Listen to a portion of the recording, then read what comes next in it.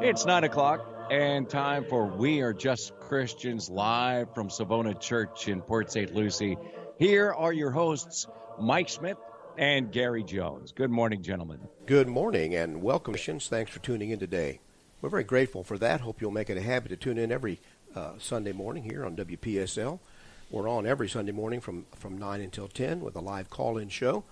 We Are Just Christians. My name is Mike Schmidt, as you just heard. I'm the preacher and one of the elders of the church here. And Gary Jones is the other elder and my co-host. How are you doing, Gary? I'm here this morning, Mike, this nice, cool, beautiful morning. Yes, it is. I don't like any weather numbers that start with a 4, as I told you, Gary. But, it's still tolerable because it gets up into the 7s a little later in the day. But we're glad that you can be here with us. Hope you can stay for the hour. As I mentioned, this is a live call-in show. And We Are Just Christians is about anything that's on your mind, particularly of a spiritual nature. And, of course, we don't really have any boundaries. The idea that, this is religion, that's politics. Those are artificial boundaries. I was corresponding. Well, don't get into that right now, Gary. But there's no discrete boundaries here. We'll talk about whatever subject you want to talk about. We do want to preface everything by looking at what does the Bible say about that, what do the Scriptures say, because that's the premise of the show, that we can go back to the first century documents in the New Testament and find out how we ought to live today, and find out how the church ought to operate today, both as individuals and as a group.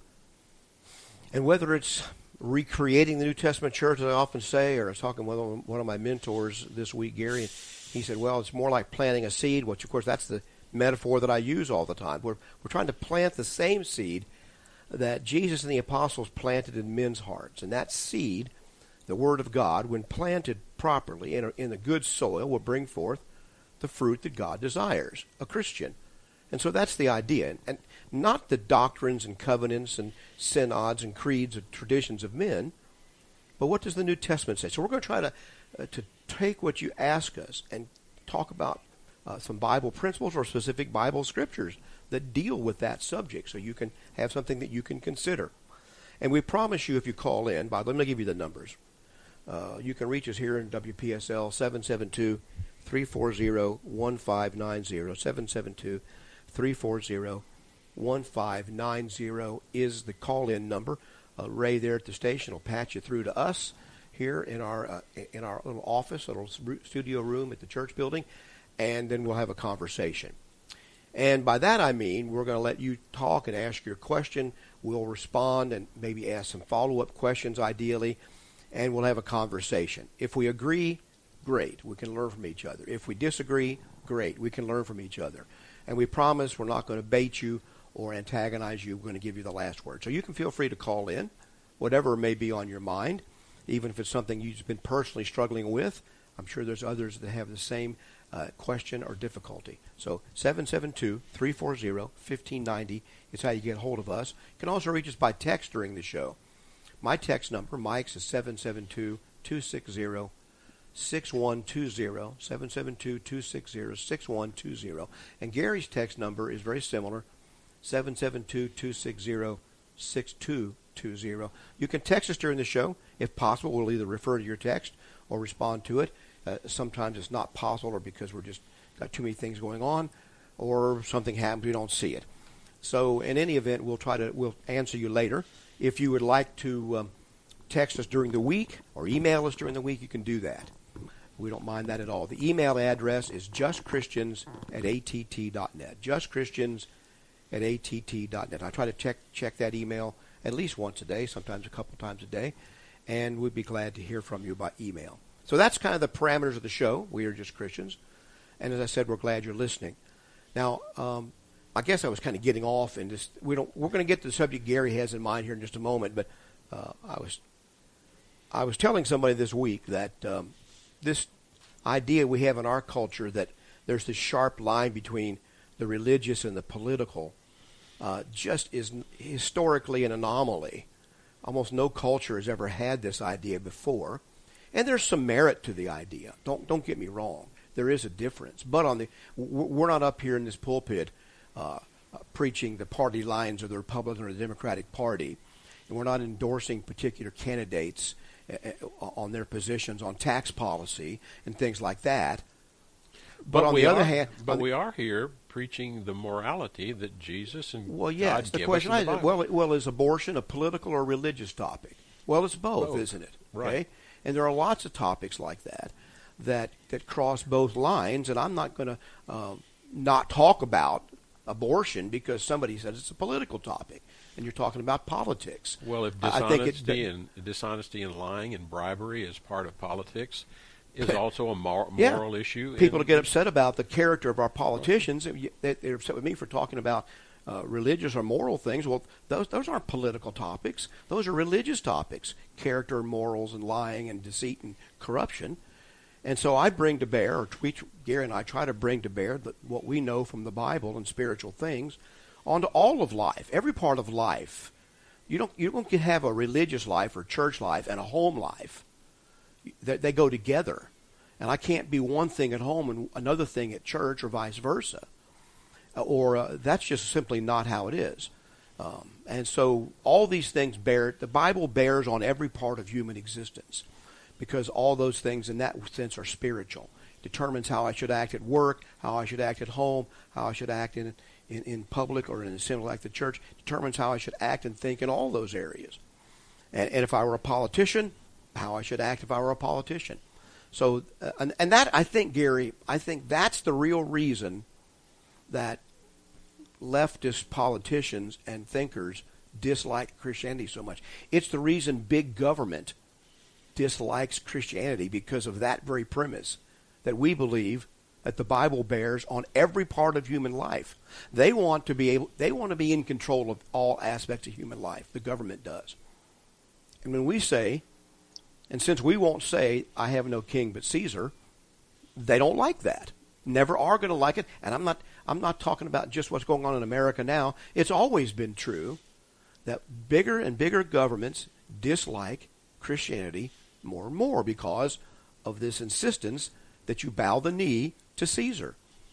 And it's not going to. We're not going to bow the knee to Caesar here on this show, and I know most of our listeners aren't either. But basically, the Christian is admonished, and we look at it in the Scripture. Christ is our King. Right. He is our Master. Something that a lot of people don't like to even think about. We are His servants. Right. Exactly. And that's the problem. But as our King, He tells us to respect those in power. Exactly. And so forth and so on, to obey them unless they contradict His law. And so we preach that very thing too. But in any event, all topics are on the table here, and we are just Christians. We'd be glad to hear from you. If you'd like to give us a call, 772-340-1590. Okay, Gary, you had a topic a couple times last few weeks. A couple of weeks. You want to go a little further with this topic? I wanted to go a little bit further. We had talked about John. Hang on. By the way, if you want to change the subject, you feel free to change the subject. You callers, we'd be glad to change the subject. But Gary is going to go talk about something. Well, we started with John 1 and verse 12, and it's a little noted scripture. I haven't heard much taught about it, but we said, what does God do when you believe? I'm going to do just a brief review to get us in line with what we were going. It says in verse 12, but as many as received Him, to them He gave the right to become children of God, to those who believe in His name. Now, basically, I had been listening to some things on Sunday morning talking about preaching that, once you believe, you're saved. And that mental acknowledgement of belief is not what this verse teaches. And we went on and we talked about obedience being required, and I noted Hebrews 5 and verse 9, talking about Jesus being perfected. He became the author of eternal salvation to all who obey Him. So belief and obedience go together. We talked about that. We talked about some of the things He told us to do. We need to confess His name before men. We saw that in Romans and in Luke. We also talked about basically when are our sins forgiven. We were commanded by Jesus to be baptized, and through Peter in Acts 2:38 for the forgiveness of our sins. And we basically looked at Scripture that said when you're baptized, that's when your sins are forgiven. Now, we didn't touch a lot upon the new man that comes with that baptism, the fact that baptism is a burial. And Mike, we didn't talk very much about that. But it implies that when you arise from the waters of baptism, you are putting away an old man. You are putting away the old man of sin. And we're putting away a sinful life, part of the repentance that we're commanded to do. This is basically, he tells us in Luke to repent as well. Another one of those commandments, turn your mind away from the world. And so what I wanted to go on with a little bit today is the idea that repentance, that change of mind, that putting away of the old man needs to continue after we're baptized. It needs to continue after we have confessed his name before men. It needs to continue after we have made up our mind to repent and change our direction. It needs to continue after we believe that Jesus Christ is the Son of God and that he was crucified and raised again on the third day. Those are some of the things that we believe. And that needs to continue, and he's given us other commands rather than those. He says, at this point, I'll forgive your sins, but he expects you to continue. One of those things is basically in the Hebrew letter. And he talks about, without faith, it is impossible to please him. And I believe that's Hebrews 11:6, Mike. But without faith, it is impossible to please him, for he who comes to God must believe that he is, and that he is a rewarder of those who seek him. That's that mental acknowledgement part. Basically, we must believe that God is, that there is a God, and that he will reward us. But he rewards those who diligently seek him. And this is kind of what I wanted to go into today, more about that. What does it mean to diligently seek God? Okay. And, we've said as a part of our lesson here on the show in the morning is John 12:48. He who rejects me and does not receive my words has that which judges him. The word that I have spoken will judge him in the last day. What the scripture is basically saying is Jesus himself told us the things that we're going to be judged based on, and passed that on to his apostles, who later wrote letters, and all of those things that we are told that we need to understand and do and will be judged upon in the last day are contained in the scripture. And that scripture is where we need to look for what Jesus would have us do and what he would have us continue in. So that's basically the point I wanted to make. And I wanted to point out some of those scriptures this morning about telling us to seek those things and continue in those things. And I'd like our listeners to, make note of Colossians 3, beginning in verse 1. It says, if then you were raised with Christ, talking about coming up out of the waters of baptism, this is if you go look at the context of this, seek those things which are above, where Christ is, sitting at the right hand of God. Set your mind on things above, not on things of the earth. For you died, and your life is hidden in Christ. Basically, we died to sin, he says in other places. Then when Christ, who is our life, appears, then you also will appear with him in glory. He's saying, set your mind on things above. Seek those things which are above. Where do we find those things, Mike? We find them in the Scripture. Right. So, just like Jesus said, but seek first the kingdom of heaven and his righteousness in Matthew 6:33, what he's talking about there is seek the things of God. But seek those things first, not later. Don't seek your own things first. Seek the things of God first. And this is where we're coming about. How do you find out what those are? Because of the implication in Romans 2, beginning in verse 5, he talks about the day of wrath and revelation of the righteous judgment of God, who will render to each one according to his deeds, eternal life to those who by patient continuance in doing good seek for glory, honor, and immortality. Notice, what are you seeking for? What are we as Christians seeking for when we do those good things? We're seeking for glory, honor, and immortality. Not to die, but basically to live with Jesus forever. But in verse 8 he says, to those who are self-seeking and do not obey the truth, but obey unrighteousness, indignation, and wrath, tribulation and anguish on every soul of man who does evil, and of the Jew first and also the Greek. But glory, honor, and peace to everyone who works what is good, to the Jew first and also the Greek. For there is no partiality with God. Basically, we could chase this rabbit, Mike, and go talk about just exactly what Paul is saying there. Jesus said also, there's neither male nor female, there's neither Jew nor Greek, there's neither rich or poor, there's neither slave nor free in Christ. There is no distinction made in those. In their standing before God. Right. Exactly. Or how he judges them. Right. So how is he going to judge them? He's going to judge them on the words that he spoke through Christ and the apostles. So basically, Mike, that's where I want to go. The importance of understanding what the Bible says that we should do. He says in one place, and I don't have this passage before me, I'm kind of winging this one, Mike. He says, let this mind be in you, which was also in Christ. And then he lists several things. That's Philippians chapter 2, beginning in verse 5. Okay, I don't have it right in front of me. But basically, he's saying, let this mind be in you, which is the same mind that is in Christ. Mike, I was once criticized for saying that I ought to learn how to think like Jesus because he said I was being basically arrogant and trying to be God.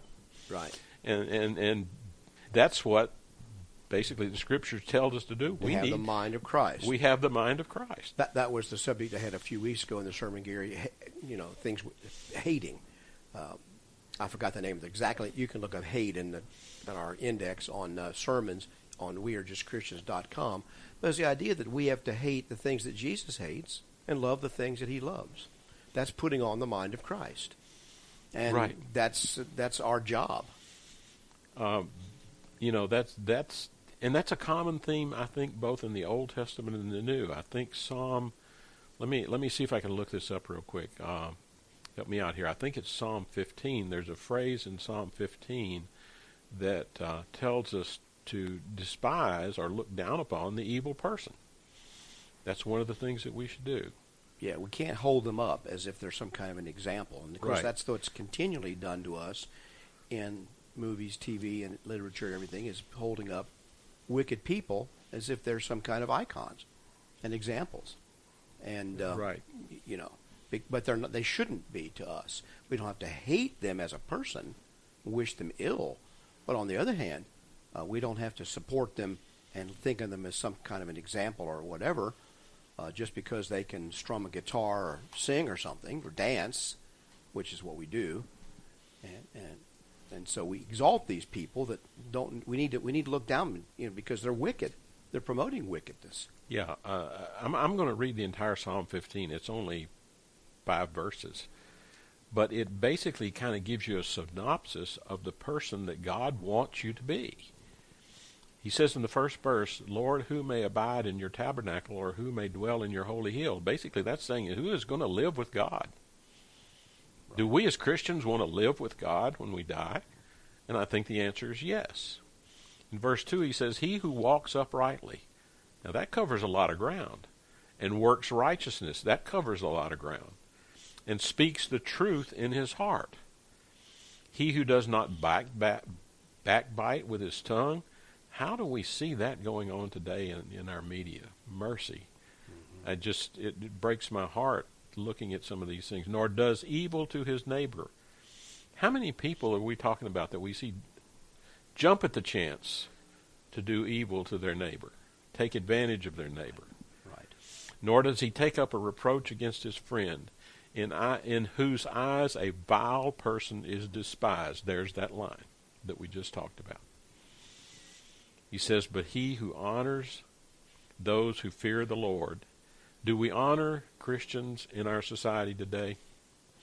He says, but he who honors those who fear the Lord. Christians should be fearful of the Lord in the terms of respect and following him. He who swears to his own hurt and does not change. Now, how many times do we say, I'll do something and find out, well, that may not be advantage to me, and figure out all kinds of excuses not to do it? Mm-hmm. I'll have to say, my dad was a contractor back in our hometown for many years. he never had written contracts. He had handshakes. Mm-hmm. And from time to time, he made a contract that he didn't make a profit on, but he did not change. His word was what he said he would do. And whether he made the profit or not, he did it. Well, you know what they say in contracting, what the guy with the low bid is, don't you? He's the guy wondering what he left out, right? What he forgot. Oh, and that happens to you. An honest man lives up to his word and does it. And a dishonest man then wants to shift the blame to somebody else or get out of the contract or just walk away.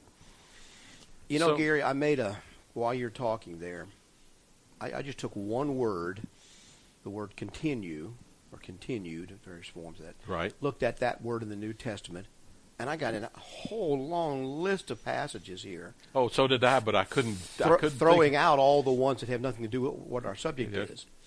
About this idea of people continuing in the Word. Because the popular religious idea, I don't know if you realize you're touching on this or not, you probably do, that is in the religious world is that once you become a Christian, you can never be lost again. All it takes is saying that magical prayer, what they call it, the sinner's prayer, and then you're saved, and you can never be lost again. Well, this is what's commonly taught. And the Bible does not teach that at all. I thought about that, but I thought when we get through with this, it's going to be intuitively evident that that's not the case. Hopefully it will be, but you know, it's funny because I've read many books written by Calvinists who believe that very thing I'm talking about, and they just quote these kind of passages without really dissecting them at all.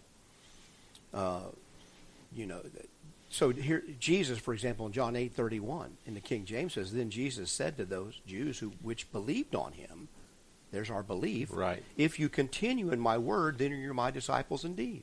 So here's people that believe, and Jesus tells those people who already believe him, "If you continue in my word, then you're my disciples." That's something they had to do. There's no way to take the Greek or English construction of that sentence and make something else and make something the idea that Christ was going to force them to continue against their will and they can never go back on it. He's warning them not to go back on exactly what they're, and he's telling them that belief directly implies that you're going to continue in it. And when you stop continuing, it's an evidence of unbelief. And we've already talked about disobedience is the equivalent of unbelief. In John 15:9, "As the Father loved me, I have also loved you. Abide in my love," or King James says, "Continue in my love." Abide in means continue. Yeah. So now, does that imply, by the very nature of the statement, that it's possible for them not to continue in his love? That it's something that they had control over? If they had no control over whether they abided in his love or not, why does he tell them to do it? See, these things make no sense written in any way unless you believe the little TULIP acronym and you force your belief on the text. But reading these kind of texts in both Greek and English, you see it's obvious that there is an urgency to them personally continuing in those things. Not that they was going to happen automatically because they became a believer and God was just going to give them this continuance. Well, let me pick up something here that 2 Timothy 3 verse 14, talking specifically to Timothy in what he was teaching in his evangelical work. He says, "But you must continue in the things which you have learned." And he talks about from Paul. He says, you must continue in the things you learned. James says in James 1:25, "But he who looks into the perfect law of liberty and continues in it is not a forgetful hearer, but a doer of the work." Right. All of these things, they're not as direct. There must be 25 verses I listed here. I didn't even have the one that you just quoted in 1 Timothy that I overlooked as I searched. But, I can search several versions at once here. And in most of these kind of searches, a tip for the people who are listening, if you're doing these kind of searches, if you'll put part of a word, like if you put the word continue in there, most of these search engines will only give you that exact word. But if you stop at the word contend and you put an asterisk there, that tells it to search for any words that are the same, and then any other endings like continually, continued, right, continues, continuing, all the other forms of the word, you can get all of those, and yet you might not have the same. Of course, you don't always have the same Greek or Hebrew word, but there's just so many of these that Paul exhorts them to continue in the faith, and the early disciples, it makes a point to say about them that they continued steadfastly in one accord. Well, if that's being forced upon them by God's grace, what irresistible grace is forced upon them, why does he make a point of that? Of course they continued steadfastly. They couldn't help it. They had no choice because they were believers, so now they were going to be saved no matter what they did. But apparently the implication is that if you don't continue in my word, then you are not my disciples and you'll be cast off. Well, look at Colossians 1. I'm going to take you there for a minute. Colossians 1, I'm going to begin in verse 21. And you who were once alienated and enemies in your mind by wicked works, yet now he has reconciled, talking about Jesus, in the body of his flesh through death, to present you holy and blameless and above reproach in his sight, if indeed you continue in the faith, grounded and steadfast. Correct. And that's the big word, if, there.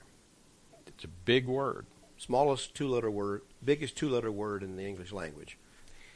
And Romans 11:22, I think we used this, or you might have used this recently, Romans, and this is taken out of larger context. Therefore consider the goodness and severity of God on those who fell severity, but toward you goodness, if you continue in his goodness. Otherwise, you'll also be cut off. And they also, if they do not continue in unbelief, but will be grafted in, for God is able to graft them in again. So here it goes both ways. And who has control over that? Well, you do. God will help you and so forth, but you have to take control of this situation. well, that's going back to that the degree very, that you choose to do what's good and continue. That in goes these back things. to the very verse I started with in John 1 and 12. He gives you, upon belief, the power, the ability to become a child of God. Right. Now, Gary, this is kind of a side point. It's an important side point to me, because when you bring up some of the verses from the Old Testament or other examples, people say, well, yeah, that was the old law, but under Christ's law, we only have grace, and so therefore you can't use Old Testament examples of God being severe with them in the Old Testament, or God punishing this kind of disobedience like Nadab and Abihu, but right here, the inspired apostle uses the biggest example of God destroying people who are unfaithful to him in the Old Testament. The inspired apostle uses this example. He reaches back right into the Old Testament. Yeah, don't try to tell me that I can't go back to the Old Testament to learn the lessons that are there. In Paul fact, did. Romans 15 says that's what the purpose of it is. And that's exactly what Paul and many of the apostles did. They reached right back into that Old Well, he Testament. said these were written for our learning, Exactly. on whom the end of the ages are come. So there's all of these passages here about, for example, in Colossians 3:21, that you once were alienated and enemies in your mind by wicked works. There's the mind and the body working together, the works.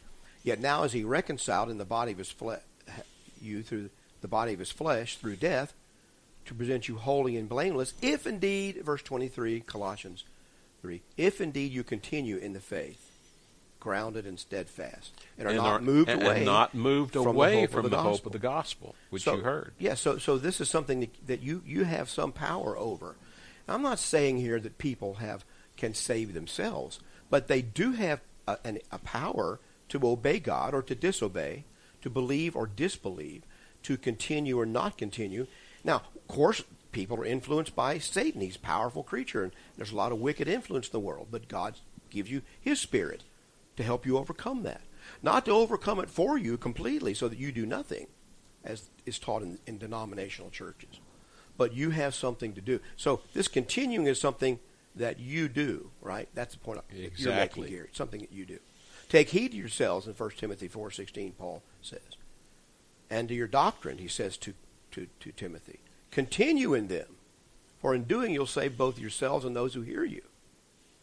And they're just, I've got a whole bunch more. I don't want to bore our listeners with them, but if you just did a search, you would see not only the ones that Gary's read and I read, but there's many more of this idea that a person has to not only believe, but they have to continue. When you believe, now you do receive God's help in obeying him, and you now have access to his Spirit through the Word that can change your heart.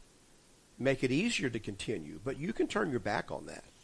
Well, I think basically what did we say about Hebrews chapter 11? That's my point in what he's saying in the last part of that. We have to have the faith. Basically, the faith is the motivator for doing all of this. Without faith, we don't even begin. I think that's what he implied in Mark 16:16 when he said, he who believes and is baptized shall be saved. He who believeth not, what? Is lost or condemned already. You have no motivation. When he says in Hebrews, but without faith it is impossible to please him, for he comes to God. For he who comes to God must believe that he is, and that he is a rewarder of those who diligently seek him. There's a part of us that must diligently seek God. Right. Now, what does he mean, diligently seek God? It means, I think he's saying we need to diligently seek what God would have us do. Mm-hmm. And so that's what these verses are saying. You have to continue in that. You have to continue in that diligently seeking, as well as continue in what you know and understand. Right. You have a similar reference that I've used many times before in this regard that doesn't have the word continue in it. But it's really a death knell to those who teach that once you believe you can never fall away or be lost. And that's from the mouth of Jesus himself in Luke 8:15. In the parable of the sower, he says, but the ones that fell on among thorns are those who, when they have heard, go... that's wrong, excuse me. Verse 13. But the ones on the rock are those who, when they hear, they receive the word with joy and have no root, who believe for a while and in time of temptation fall away. So there's somebody not continuing. They're believers, right, but they only believe for a while because they fall away in time of temptation or trial. And that shows from Jesus' own mouth that believers can be lost. People say, oh, if you're really a believer, you can't be lost. Well, now Jesus says these people are believers, so I'm not going to let you can argue with him about that. But they fall away because they don't continue in following him. And that's what you're getting at. Exactly.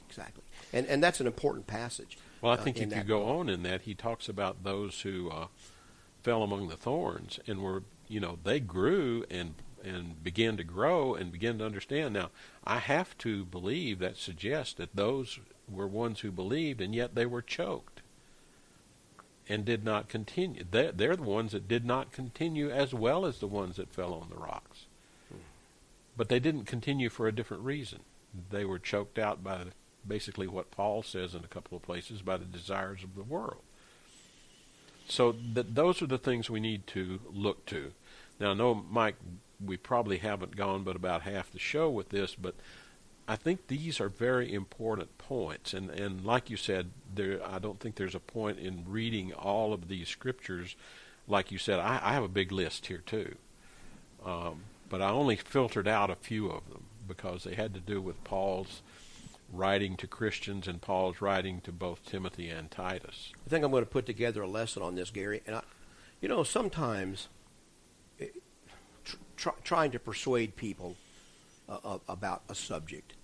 When I was in junior high and high school and debate, in college, all through college and coaching debate, the whole object there is persuasion and learning about that. When you're trying to persuade somebody on something, there is a method that you can use where you just boom, boom, boom, boom, hammer the same point. And almost on every page of the Bible, this idea that people have control over their own destiny to the degree that humans can, and that it's not all up to God, is there. And especially this idea that you can be lost is there. And it just over and over. People have written books on this subject, and yet people, it suits their emotional, comfort level to say, well, that's what the Methodist doctrine says.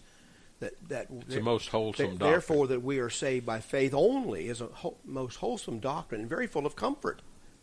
Because the comfort is, if we're saved by faith only, and God gives you, and their teaching, God gives you that faith. You don't even have to get the faith on your own. God chooses who He's going to give the faith to, gives them that faith, and then they're saved and they can never be lost. Of course, that's comforting.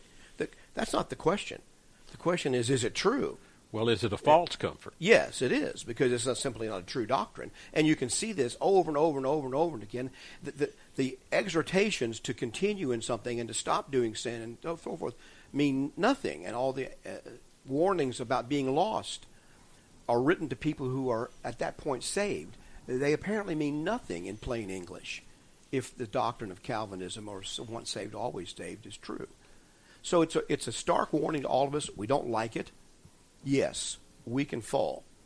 And I have seen men and women who tried to live a good life and did, and were examples and so forth, and it's just hard to believe what they end up doing, the way they throw away their salvation. And there's no other way to explain it except that, they eventually chose not to believe what God said. Or that he was a rewarder of them who seek him. Now that means he's going to reward those who don't seek him too. We can lose sight of the reward. Yes. And that's one of the things that I'm saying here. Now, one of the things that I think we would go on with in a different show is, what are some of the things that we encounter in the world that we need to make proper judgments of and proper use of God's word, so that we do. Basically, we need to obey what God has told us. So what are some of the things that we need to obey? What are some of the things that we need to consider? I think that's probably a subject for a different show, or another, a future show. But basically, the idea that we need to continue, and we need to continue to seek what God's word is. And after all, I think that's what in my view, that's what this show is about. If you're out there listening and you want to seek what God says, pick up your Bible. Begin to read, and I'll guarantee that when you begin to read, you will have questions. And what Mike and I are here for is to help you answer those questions with Scripture, not what we personally believe, though that's going to enter into part of it, but we want to guide you with Scripture, not with anything else. Is that? Yes, that's it. And to realize that it's a lifelong process that you're undertaking, and you're going to have to follow that process where it takes you. Now, it does take, obviously, eventually learning to look at things in the proper way as far as interpreting God's Word. We believe in using different passages to kind of tie things together, but you can jerk things out of their context and misunderstand them. It's not the whole big subject. You've heard the illustration, Gary, of someone who says Judas. The passage says Judas went out and hanged himself. Then the other passage says, "Go thou and do likewise." Well, now you can put those two scriptures together, pulled out of context, and yes, you can make the Bible say something like that, which it doesn't say. Even though you're quoting the Bible, like Satan did in Matthew 4 with Jesus. When Jesus objected to his first temptation, Satan came back and quoted the Bible to him. When Jesus said, "I'm not going to make these rocks into pieces of bread, these stones into bread," he said, "You shall live by every word that proceeds out of the mouth of God." Well, Satan came back and quoted the Scripture to him, out of context, about casting himself off the temple, you see. Yeah, and so you got to understand, you can't just take a scripture. You have to understand it in its context and for what it really means, and that involves work. Well, it involves in how do these different scriptures apply to my situation right now in life. You quoted that passage. You quoted I believe it's the Methodist doctrine that we are saved by faith alone, or faith only is the most wholesome doctrine. Then I would go back to James 2. The only place that faith only or faith alone is used in the Scripture says we're not saved by faith alone. And I don't have that right in front of me again, but it's James. James 2:24. James 2:24. Mm-hmm. So you got to take that in its context, look at what he's saying, and try, and then you have to put that together with passages talk about being saved by faith or saved by grace, and learn the meaning of English words. When you say we're saved by faith alone, you can't come back and say we're saved by grace alone. And yet people do this all the time. The word alone means alone. Only means only. Now I know that they would make some nuance, but stop giving people a creed to go by that doesn't even make sense in the plain English language. And I'm not trying to be a dunce here or be a legalist about how I apply language, but words mean things. And alone means alone. And you know, there are types of ultra-dispensationalists, Gary, who really object to the common Baptist teaching of believe in Jesus Christ and say the sinner's prayer. Because they say, if you believe in faith alone, you're adding a prayer to that. And that's a work of man. Saying a prayer is a work that you're having somebody do. And so they would reject the sinner's prayer or praying at all. Once you mentally acknowledge that Jesus is the Lord, you're saved from that point on irrevocably. And I've had debates with people about this in groups of big groups of people about this very subject. And of course, I didn't believe in the sinner's prayer either, which kind of surprised them. I believed in more than the sinner's prayer. You got to not only have to repent, but you have to confess and be baptized, you see. Well, how then did Paul say in Romans 2, and, you know, basically he says in Romans 2 and beginning in verse 5, wrath in the day of wrath and revelation of the righteous judgment of God, who will render to each one according to his deeds eternal life to those who by patient continuance in doing good seek for glory, honor, and immortality. You know, 1 Corinthians 4 says we'll be, I think it's 1 Corinthians 4, I have to look it up here. It says we'll be judged by the deeds done in the body, whether it be good or bad. It doesn't make a distinction there between believer and unbeliever, and strangely enough. So even if you admitted that prayer was a deed or a work, he's saying you got to continue doing good works. More than one. Now, I understand that their position on that is that God gives you the good works, and that's something that's done after you become a Christian. But there's too much evidence to the contrary that he's also talking about doing what God says. Now, see, here's the thing. Doing what God says is not a work that the Bible objects to. It's not a work of man. It's something that you do. Ergos is the word for energy in English. Comes out of the Greek word for work. It's not something you can boast. It's not something that you can boast about. You're simply doing what God told you to do. Other people make up their own good deeds to do. And since they make them up, that's called that's a work of man. That's what the gospel objects to. You can never be saved by that. Well, I've done so many sins, so I'll do so many prayers. You aren't going to ever be saved by that, because you can never make up for the sins you've done. You need the grace of Jesus Christ and his forgiveness. And you need to be buried with Christ in baptism and has those sins washed away. Then begin to serve him. Well, this parable that Jesus talks about in Luke 17, I think in verse 7, you may be familiar with it.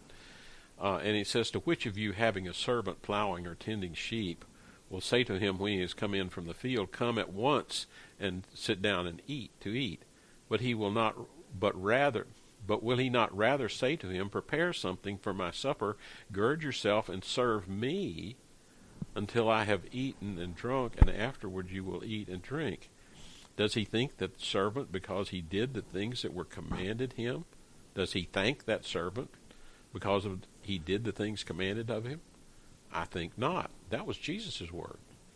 So likewise, when you have done all those things which you are commanded, say, we are unprofitable servants. We have done what is our duty to do. Yeah, when we do everything that God could possibly ask of us, we're still just unprofitable servants. We've only done what was our duty. I think that's the whole point. We're not earning anything. That passage goes right with Ephesians 2 when Paul says, not by works by which we can boast. Right. Those works are not profitable. Right. You're saved by grace and faith, but what motivates you and what God wants to see is your faith through the works. That passage in James 2 begins with, basically, I will show you my faith by my works. God wants to see your faith. I believe that's true. Right. God wants to see your faith in what you do. Now, we had a text from John here, a couple texts, Gary. Let's see if we can work this in. Okay. Might take us in a different direction. He says Matthew 25:35 shows who gets in by deeds. But that's the one that says the king will say to those on his right hand in the judgment day, come, you blessed of my Father, inherit the kingdom I'm prepared for you from the foundation of the world. For I was hungry, and you gave me food. I was thirsty, and you gave me drink. I was a stranger, and you took me in. I was naked, you clothed me. I was sick, and you visited me, in prison, and so forth. So then he ends up saying to them, inasmuch as you did it to the least of these my disciples, you did it unto me. So John is saying that's showing who's getting in, and anyone can do those deeds. It doesn't take some supernatural ability. And I agree with that. These are things that humans can do, right? And that's what we should be doing. Now, I would say in the context of Matthew 25 in the broad sense, he's speaking to Jews who already were, in that sense, God's children, and he's telling them, this is how I'm going to judge those who are mine and who are not mine.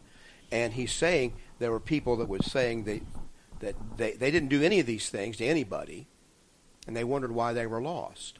So yes, a part of being saved is doing what Jesus wants you to do, showing love to all and compassion and kindness. That's what he's saying. And you're going to be judged by those deeds. You're not going to be judged whether you said a sinner's prayer or not, necessarily. Now, you've got to come into Christ. This is what we learn a little bit later after Matthew 25. You've got to come into Christ, have your sins washed away, be sanctified, be justified. And then you've got to continue, is the point you're making. Yes. Continue in the grace that God has given you and in the words that Jesus speaks. Well, then you can be saved. He commands us to do some things that he wants to see first. That's basically how I'm going to have to put it. Right. Well, part of continuing in is doing the things that Jesus says right here. That's part of the continuing. Yes. These are the continuance of those things. You know, what did Jesus say? He talked about only when we've done what's commanded of us. What did Jesus command in Matthew 16:16? He said, he that believeth and is baptized shall be saved. Now, and yet, then he goes on to talk about the apostles say that, of course, in Acts 2 and Romans 6. But they also then talk about us continuing in doing well and not grow weary in well-doing. And that's what Jesus is speaking of here in Matthew 25. Because there's a lot of Christians who would say, and especially the ones that you teach, that once you're saved, you're always saved, just say the sinner's prayer. They're the ones who will do that and then go on living their life as if nothing matters anymore. They're not continuing in the Word. They're not going to go out and do these things that Jesus said. And why does that matter? Well, Jesus tells them, inasmuch as you did it unto one of these, the least of my brethren, you did it to me. He's saying what I should influence from the time you become a Christian. Everything that you do is done to imitate me. And if we stop learning and continuing the things that he's given us, we won't be able to imitate him. Now it goes on, Gary. He says this. He mentions the Matthew 7:21 shows an example of those who are not getting in. It's an interesting juxtaposition because it says this Matthew 7 group lists all the supernatural things. And that's the passage you're familiar with, Gary. Not everyone who says to me, Lord, Lord, shall enter in the kingdom of heaven, but he who does the will of my Father who is in heaven. Many will say to me in that day, Lord, Lord, have we not prophesied in your name, cast out demons in your name, done many wonders in your name? Then I will declare to them, I never knew you. Depart from me, you who practice lawlessness. For whosoever hears these sayings of not mine and does them, I will liken to a man who built his house on the rock. And he tells us terrible about the house on the rock standing, the house on the sand perishing. And so and this is an interesting juxtaposition I never really thought of, Gary, these two things. These are supernatural things these people are appealing to. We did all these mighty, miraculous-looking things, and you should save us because we did all these miraculous-looking things. And yet Jesus points his disciples in Matthew 25 to the ordinary things that you can do to please the Lord and to serve him because you're imitating something that he would do on earth. And so it's an interesting juxtaposition. People are looking for that supernatural thing, some big thing. And you know, when people come to me, Gary, and they want to be baptized, some people, when they come, want to be baptized, and they talk to me about that, I try to make the point with them, now, this is not a spectacle, not going to be an elaborate ceremony or a spectacle or some kind of a high ritual, like it might be in some places. We're going to follow the example of the New Testament, and I'm going to ask if you believe that Jesus is God's Son. Then we're going to take you. I'm going to dip you under the water and bring you back up. It's very simple. And people who have seen us do this here in this building or other places, sometimes, depending on the religious background, are kind of taken aback by it, because it is so simple, And I believe because that's powerful. But it's not something that a person could take some kind of pride in. Look what I did. It's humiliating. That's the point. Getting wet and letting somebody dunk you underwater, it's humbling and it's burying. And that's why people won't do it sometimes, Gary. They want to make sure they can keep their hair all coiffured and have a little water sprinkled on them and have a priest say all these fancy things and blow some smoke around, and then suddenly you're going to be saved. It's not like that at all. It's humbling. And so that may go along with this. But I appreciate that those texts, because I never really thought of the juxtaposition of the supernatural things versus the common things that are harder to do in many respects. Well, because it takes you outside of yourself. You can get a lot of praise and glory if you pretend to cast out a demon. You don't get much for, taking care of going to jail and visiting those who are in jail. Well, I think there's even more of a juxtaposition in some of this. There are categories of things. What did Jesus say in Luke 12, 8 and 9? What is the simple thing? Why does he ask us to... You see the supernatural things and you see the common things. Now look at this. Where does this stand? Also I say to you, whoever confesses me before men, him the Son of Man will also confess before the angel of God. But he who denies me before men will be denied before the angel of God. There's something God requires that of you. He's saying in both the positive and the negative, unless you simply confess me before men, if you do not do that, you're going to be lost. Now, that probably includes that word confessing or type of confession includes more than just that one-time statement at your baptism, I believe that Jesus Christ is the Son of God. That's the confession. That's the good confession that Jesus made before Pilate. But all of those things that he listed is a form of confession. Exactly. And you can't not include that. That's the beginning of that confession. And then we hold fast. The book of Hebrews talks about, Gary, hold fast your confession till the end. We got to hold. There's that continuing. Right. We only looked up. I only looked up the word continue. I didn't think about abide and hold fast. I didn't look up hold fast. There's just dozens of words like that in the Yes. New Testament that all say the same thing. Hold fast your confession to the end. Now, that has to have some meaning as far as what happens to a person once they're a Christian, and yet it's completely ignored by those. That is Hebrews, early in the book of Hebrews. Let me see. Hebrews 3:6 is one of them. But Christ was a son over, comparing him to Moses. But Christ as a son over his house, whose house we are, if we hold fast the confidence and rejoicing of the hope firm to the end. We've got to hold it fast. Hebrews 3:14. We have become partakers of Christ if we hold the beginning of our confidence steadfast to the end. So very plain. We become partakers if we hold fast the beginning, that which we started off with, this great faith we started off with, this great zeal, if we hold that fast until the end. And then Hebrews 4:16, seeing that then we have a great high priest who has passed through the heavens, Jesus, Son of God, let us hold fast our confession. So there it is. Hold fast, Hebrews 10:25, let us hold fast the confession or profession of our faith without wavering. Without changing. Without changing. So there's just several of them right there, just in the book of Hebrews, that tell us this very thing, that you've got to continue in this. Well, there's a passage that I'm trying to think of right now. It says, to him who knows what God wants him to do and does not do it, to him that is sin. There is a passage like that, and I can't remember exactly where that is. Well, I'm thinking it's in Galatians, but you got me confused. Hold it. I got three things in my mind, Gary. Okay. And none of them are coming out. Quote that verse again to me. It was to he who knows to do good. To do good and does not do it is to him it is sin. That's the paraphrase of it. Yes, it's now why in the world? I'm quoting both the King James and some of the other ones. The reason I bring that up, Mike, is it says to he who knows what is good and does not do it. When Jesus says for us to confess it, or he says to us, confess with your mouth the Lord and believe in your heart that God raised him from the dead, when he says in Mark 16:16, he who believes and is baptized will be saved, those are the commands that the Lord gives us to do. Those are good things he's asking us to do. And if we don't do those, what's the consequence? Yeah, we're not continuing for sure. We're not continuing.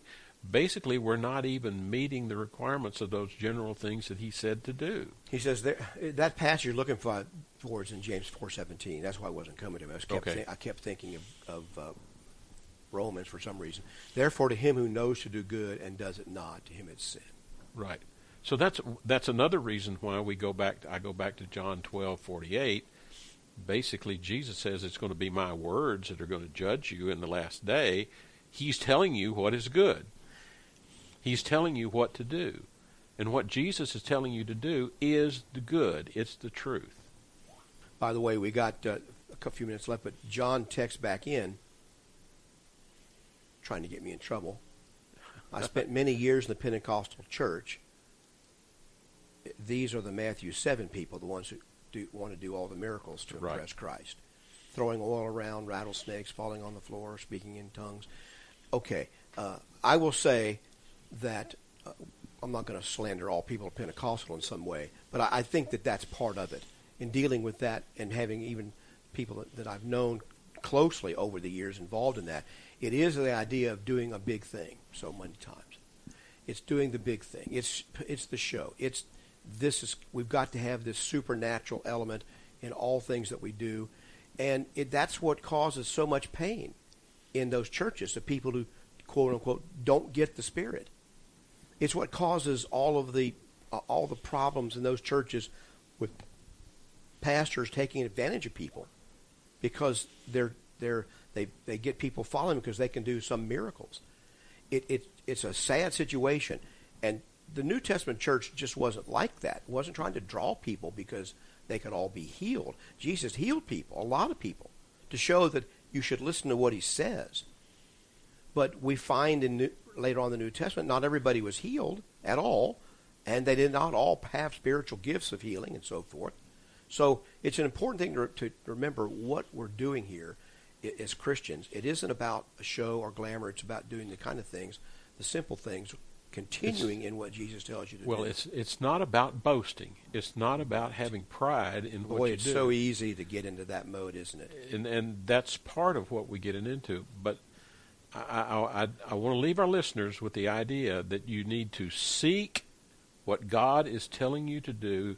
You need to seek it diligently, and you need to continue in that, and you need to not leave out the small commands that you think may be superfluous. Yeah, it's about changing your character to be more conformed, as he says, to the image of his Son.